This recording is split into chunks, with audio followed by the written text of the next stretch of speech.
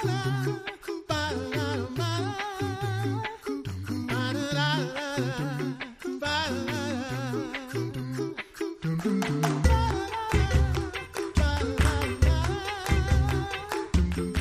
listening to The Coffee Hour. I'm Andy Bates. I'm Sarah Gulseth. Thanks to Concordia University, Wisconsin for supporting The Coffee Hour. Find out more about Concordia University, Wisconsin at cuw.edu. Live uncommon. We continue our conversations in the Set Apart to Serve series today, and so excited to have our dear friend, the Reverend Dr. Roosevelt Gray. He's director of LCMS Black Ministry. Pastor Gray, welcome back to The Coffee Hour. Thank you very, very much, my friend Andy. It's so good being back with you. It's been a while since we've chatted, and I'm excited because in Set Apart to Serve, we get to share some personal stories, particularly from our church workers and how they got interested in church work and their early years of formation as well. And so I'm excited to share your story because just through our years of friendship and lunch conversations, you shared some of these stories with me, and I know it's a really neat and unique story, so I'm excited to get to share this with our listeners today. So let's start with that. When did you first start thinking about serving in ministry? Well, ministry for me was not the conventional way of ministry.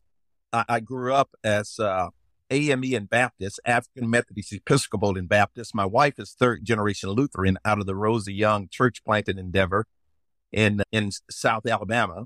They grew up in a little small town called Buena Vista. Rosa planted a church there in 1916. And so her grandfather and father were members of that congregation. And my wife was born in Mobile, Alabama. So when her parents moved to Mobile, they joined Trinity Lutheran Church and then Faith Lutheran Church there in Mobile. Well, I grew up Methodist, African Methodist Episcopal and Baptist. My folks, when they lived in rural Alabama, they lived in a small town west of Montgomery called Toggerville. And these were circuit riding congregations, once a month worship at a little AME church there. And so they were not really active going church, but they had been a member of that church. When they moved to Montgomery, they joined the Baptist church because they didn't have an AME church close by. And so, but they never went to church with my sister and I. I was the youngest. My sister was 3 years older than me, and it was 8 of us in the family. And they would send us to church every Sunday morning, the 2 of us. So she, 3 years older than me, she and I walk hand in hand up to the Baptist church. And I get there, being a young kid in church with your sister alone, hearing the message. And it seems like the pastor was always preaching hellfire and brimstone sermon. And I joke about this. I said, oftentimes he would put us in hell and forget to get us out before we left church on Sunday morning. And so I was always fearful and frightened of God because the preacher had a powerful message about, God is an angry God. He's out to get you. And I couldn't go home and tell my dad that I was a sinner because the pastor had said, sinners, you're in the hands of an angry God and you're dying and going to hell. And I couldn't tell my dad that because I know he's going to take me back up to the church and ask, well, what is Junior doing up here? And he's going to go to hell. So Andy, I would suffer alone in bed and thinking that, well, the preacher said God is coming. And my story is that, and I just remember it this way, and I don't know if it really happened this way. I'm a young kid, probably 3, 4, 5 years old. And so I'm in bed, and I would go to bed every night, and I would say that little prayer that, we all would say, now I lay me down to sleep. I pray the Lord my soul to keep. If I die before I wake, I pray the Lord my soul to take. And wait for God to come because the preacher said he was coming. And one night I'm there in bed and, oh man, something jumped on the bed. And I said, well, there he is. Preacher said he was coming. And an hour went by and he hadn't done anything. And I'm thinking, wow, what's going on here? So I looked up and there was a cat on the bed. I chased the cat out of my room. and that went on for a little while, and I don't know how long. And then my dad and his brothers, and it was a big family of 10, 8 brothers and 2 sisters. And so he and 4 of his brothers go fishing on Sunday morning. So he took me out of church and started going fishing with them on the backwaters of Alabama. And my story is this. So I'm going fishing with my dad. My dad was probably as tall as I am, probably never as big as I am, but he said, and so in my little small mind, I'm thinking, okay, now if God come after me, I know my dad is a big guy, he's a bad guy. And if God come after me, I think my dad can take it. And so I'm sitting here on the backwaters of Alabama, fishing the Alabama River, really not fishing. I just went for the lunch. Dad would fix a mean lunch, to go. And so then I'm out of church from a small kid to college. Only go to church when funerals or weddings and things like that. And not really growing in my faith. I'm not sure I could have, I don't know if I had memorized any Bible verses at that time. So I get to college and I was in the band. I played the tuba. My wife played the clarinet. And I saw this beautiful young lady in the band practice room. And I thought, wow, that's a beautiful young lady. So we started talking. And her thing was, well, we can date, but if we're going to date, you're going to have to go to church on Sunday mornings. Yes, I like her. And I said, oh, man, here's this church thing. Here's this angry God against. I made 1,000 excuses why I couldn't go. And she answered every excuse. And finally I said, okay, man, I got to go to church. So I started going to church. And I would slip out of the dorm on Sunday mornings because Sunday mornings, they didn't have an early breakfast. They had a brunch. Get dressed, get in my car, roll it down the hill. We were in North Alabama, at A&M in North Alabama, crank it up, go get my fiance, who is my wife now, take her to church, come back. And most of the guys were still in bed by the time we got back, jump back into bed. So my roommate one day said, man, where are you going so early? And I told him, I'm just going out driving. He said, no, I'm going to church. And so we graduated from college, we get married, moved to Jacksonville, Florida. She said, well, you're really not an active churchgoer. You say you're AME, but I don't think you're anything. So we got to find a church.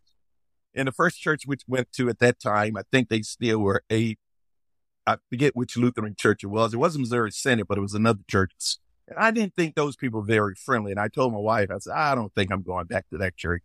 So her sister said, there's a Missouri Synod church on the north end of town. Go and visit that church. And so we went. Man, he was friendly people. And they knew my wife because many of them were Lutherans who come out of Alabama and places like that. And we got actively involved in the church. And I said, my first thing in the church where they wanted youth people, and because we were kind of one of the youngest couple in the church, they said, well, we want you guys to do youth ministry. And Andy, I said to them, well, I'm not even a member of this church yet. They said, that's okay. We know your wife. You're going to become a member. And so I'm thinking to myself, God, I don't even know if I was referencing in my mind whether or not this was the work of God or what it was, but it was just strange. And so we got involved in church. We were volunteer youth director. We were young adult leaders. We got in Bible study, and it was a lady in the Bible study, our Sunday school teacher named Grace Solomon. And Grace was just an outstanding woman of God. I mean, she taught us young people so much, and we would go over her house, young adults, and we would do all kinds of things. And she was the first one who said one day, Elizabeth, I think the Lord is calling you to ministry. And I'm thinking, you know what? I'm in church. I'm doing a lot of work in church. I don't know anything about this ministry thing. So don't talk to me about that. And she kept saying it. And so we started doing every fifth Sunday, we put together a youth service. And the kids would do everything. They would be the ushers. They would do the readings. They would do all of that. And the pastor said, well, you either need to get a younger pastor to do the sermon. Well, hardly any young Lutheran pastors in the city at that time. Or you and I can work together, and you're an elder already. I was already a young elder. I mean, I'm not 25, 26 years old now. And so he said, you will put a sermon together, and then you could read it. I said, okay. And so one day he came to me and he said, you do a great job of putting together worship service and doing a great job presenting the gospel. Have you ever thought about being a preacher? And I'm thinking, oh man, don't go there. I have no reference to that. I mean, no one in my family that I knew of at the time had been a pastor in a church. My mother told me once I became a pastor that her second oldest brother, he was the second child in a family of 14, was a AME pastor. I did not know that. And he was pastoring a small AME church in Selma, Alabama. And so she said, yeah, my brother's a pastor in Selma, Alabama. And so then I said, well, I'm going to go see him. I was in Selma for some meeting there and went to see him and everything. But it was just that kind of reference, I never had this idea of becoming a pastor. And when the pastor said it, I pushed back against him. Then he told the elders, and I was the youngest of the elders. All of these guys was like my father figure. They were old, much older. They had kids my age. And then they started encouraging me, and I'm thinking, so I just got tired of it one day. I said, well, what do you need to do to become a pastor in this church body? So the pastor said, well, you need to go up and visit the seminaries and talk with them about it and everything. They'll let you know what all to do. So my wife and I, we took off and drove up to Fort Wayne to St. Louis, visited doing the student visitations, and came back home. We still were not convinced that this is something that the Lord wanted us to do. And then her brother came over. He was just out of the military. He'd gone to school with us, just out of the military college. And she was talking to him one day. She said, they want us to give up everything that we have and go up to that seminary and maybe become a pastor. Then my brother-in-law, who was there, he had just gotten out of the military, wasn't married, had his duffel bag full of all of his stuff. He said to her one day, he said, well, maybe you're attached to too much stuff. He said, see that duffel bag over there? That's all I have. Whenever I get ready to go somewhere, I put my clothes in the duffel bag, put it in the car, and I'm out. So she finally said, okay, let's pray about this and see where the Lord leads. And the Lord led us to pack our stuff up, go to Fort Wayne. And in when was that? 84 and 88, we graduated. And my first call was the vicarage call that I had was in Houston, Texas, Mount Calvary Lutheran Church. So it was very unconventional. As I said, I had no reference about what it means to be a pastor. And I was always fearful of God because the preacher had told me that God was an angry, bad God, and he was out to get you, and sinners go to hell. And I was scared to death of going there. And like I said, I couldn't tell my dad because my dad was one of those guys where if you were to act up in school, act up in any place in the community, he'd take you back to the place where someone said they saw your son do it and spank you either in front of the class or at the church or wherever you were acting up at. So, but Wow. that's my first reference. Huh. And really, and to think about it, it's been 88 to now, 8, 9, 10, 11, 12. It's been 35 years ago. Wow. Well, we have more to learn about this story of your path to ministry and how the Lord formed you in ministry as well. We're going to continue the conversation in just a moment. We're going to take a quick pause here. You're listening to the Coffee Hour. I'm Andy Bates. I'm Sarah Gulseth.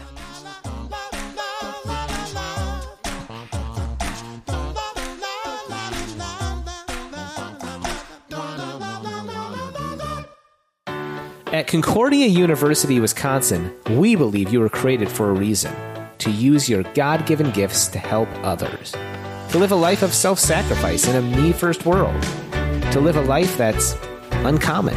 Whether you're taking one of 50-plus online programs or learning with us in person on the shores of Lake Michigan, you'll be equipped to make an uncommon impact. Learn more at cuw.edu. Concordia University, Wisconsin.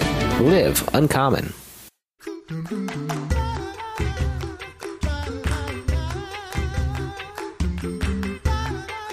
Welcome back to the Coffee Hour. I'm Andy Bates. I'm Sarah Gulseth. So Pastor Gray, I love your story about your journey to the seminary. And I'm sure I could sit and listen to you talk about this for like 10 hours, but I know we only have another 12 minutes. I'm kind of sad about that. But Okay, that's okay.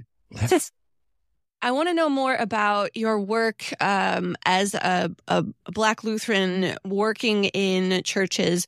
What were those years like for you from the time you went to seminary to now your work in Black ministry?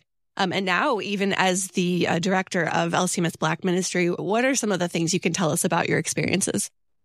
Well, when I went to the seminary, Fort Wayne Seminary, that was my first time in the formation of a Lutheran educational institution, learning how to be a pastor. So I'm coming out of the parish as a youth director, small groups director, as a young adult director. Now I'm training to be a pastor in the church. As I said, I still don't have any real reference about what that's about. And so I'm there with all of these other guys. It was 100 guys in my class, 100 in that class that graduated.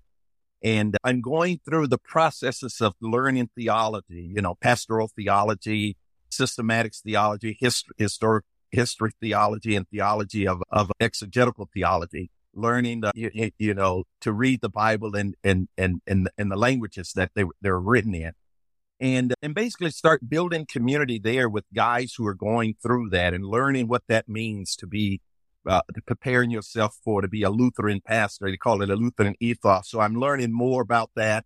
I'm learning how to do that and becoming the idea of what it means to be a pastor. And so you get all of that down 2 years, a vicarage year, and then you come back, you finish up your fourth year, and that's your Master of Divinity. Then they send you out to a call. My first call was to the church that I vicared at. They sent me to Houston, Texas, as a vicar at Mount Calvary Lutheran Church. Now you take what you've learned and you kind of put it into practice for that 1 year and get ready to be a pastor as you've been formed from the seminary with theology. Now you got to go out and put all of this to work. And so I served there 1 year, came back, finished up my Master's of Divinity, and that congregation called me back to pastor them. And so that was my first call out of vicarage. And so I was there for that. And then I learned what it meant to be a Lutheran pastor, learn what it meant to understand the theology of the church, the ecclesiology of the church, and how to marry those things together, and then how to serve people in a local community. And I learned a whole lot from that congregation experience where I was there, basically the youth director, young adult leader, Sunday school teacher, elder in the church, vice president of the congregation. So I had some experience in that at a local congregation. Now I'm serving a local congregation. You served in the local congregation as a pastor. You mentioned earlier that your background grew up with more of an AME, African Correct. Methodist Episcopal background or Baptist background. Would you say that that's probably pretty typical for most Black Americans, that their church affiliation is not likely Lutheran as a child, but more AME or Baptist or something like that? What was it like being a Lutheran, being a Black Lutheran pastor in a denomination at that time that still had many people from European heritage? What was it like serving as a Black Lutheran pastor and connecting with other Black Lutheran pastors? What was that experience like? What I learned from that was that the Lutheran Church had been in Black ministry since 1877. For the Lutheran Church Missouri Synod, through the Synodical Conference, they sent a missionary south to kind of evangelize the South, to see how they can go about working among African Americans and Indians in the South. And he came back and he said the conditions there in the late 1800s was very deplorable. We need to send workers down there. And so at that 1877 Nautical Convention, they voted to send the missionary down south. And Dozier was his name, Frederick Dozier. And so he started in Little Rock, Arkansas, 1877, started a church there, St. Paul Lutheran Church there, and then went to New Orleans, started a church there, St. Paul's Lutheran Church, and there were some other churches down there. And then he left the Black ministry and went into a white congregation there in New Orleans. And then Niels Bakke came in. And so there had been Black Lutherans in the church now, for quite a long time. But I didn't know anything about the Lutheran Church. My only reference were AME and Baptist. And I'm sure they preached the gospel, and I heard the gospel, but I had not heard it as clearly as I'd heard it when I went to the Lutheran Church there. And because there's that great distinction that we have between law and gospel, and the preponderance, as Walter said, of our preaching must be the gospel. And so I heard the gospel more clearly. But I realized that there had been all of these Black Lutherans who had been Lutherans now for 3, 4, 5 generations coming out of the South. And I don't know if you guys know this, but one of the greatest bishops of the AME church body was Daniel Payne. And Daniel Payne had grown up in South Carolina as a Lutheran in South Carolina Senate at that time. And Daniel Payne had gone to the seminary over in Philadelphia, Pittsburgh, but they didn't have a Black church back in the early 1800s for him. So he went over into the AME church body. They tried to send him to Africa to be a missionary, but he didn't want to go to Africa, so he went into the AME church body. He was one of the greatest bishops of the AME church body. He brought education into the AME church body and brought a liturgical style of worship in the AME church body. But I did not know this. I did not know the history of Lutherans and Black Lutherans in the LCMS. So there had been a rich history of Black Lutherans. And so I learned about that history, Rosa Young and all of the early Blacks who were in the Lutheran Church Missouri Synod and served in this church body, and all of those pastors. Right now, there's probably about 130 predominantly Black congregations and probably about 120, 25 Black pastors, predominantly Black pastors in the church. And so I learned the history of Lutheranism among African Americans here in America, that in the 1800s, late 1800s, the Missouri Synod group had a passion for going south and serving the Black population and the Indian population. So now, what is the work of LCMS Black Ministry and the Black Clergy Caucus? What is it that these groups and you are specifically involved in today? So there are three things I do. Number one, I serve the predominantly African American Lutheran Church, as I said, probably about 130 churches. Like many of our churches, they have declined, and some of them are closing today. I work with congregations that are in changing communities, congregations that are trying to reach a different ethnic population, mainly Black, or if they're African or any other ethnic group who would love to try to figure out how do we serve those. So they're a congregation in changing communities. I work with them to try to help them to identify resources and outreach programs in order to do that.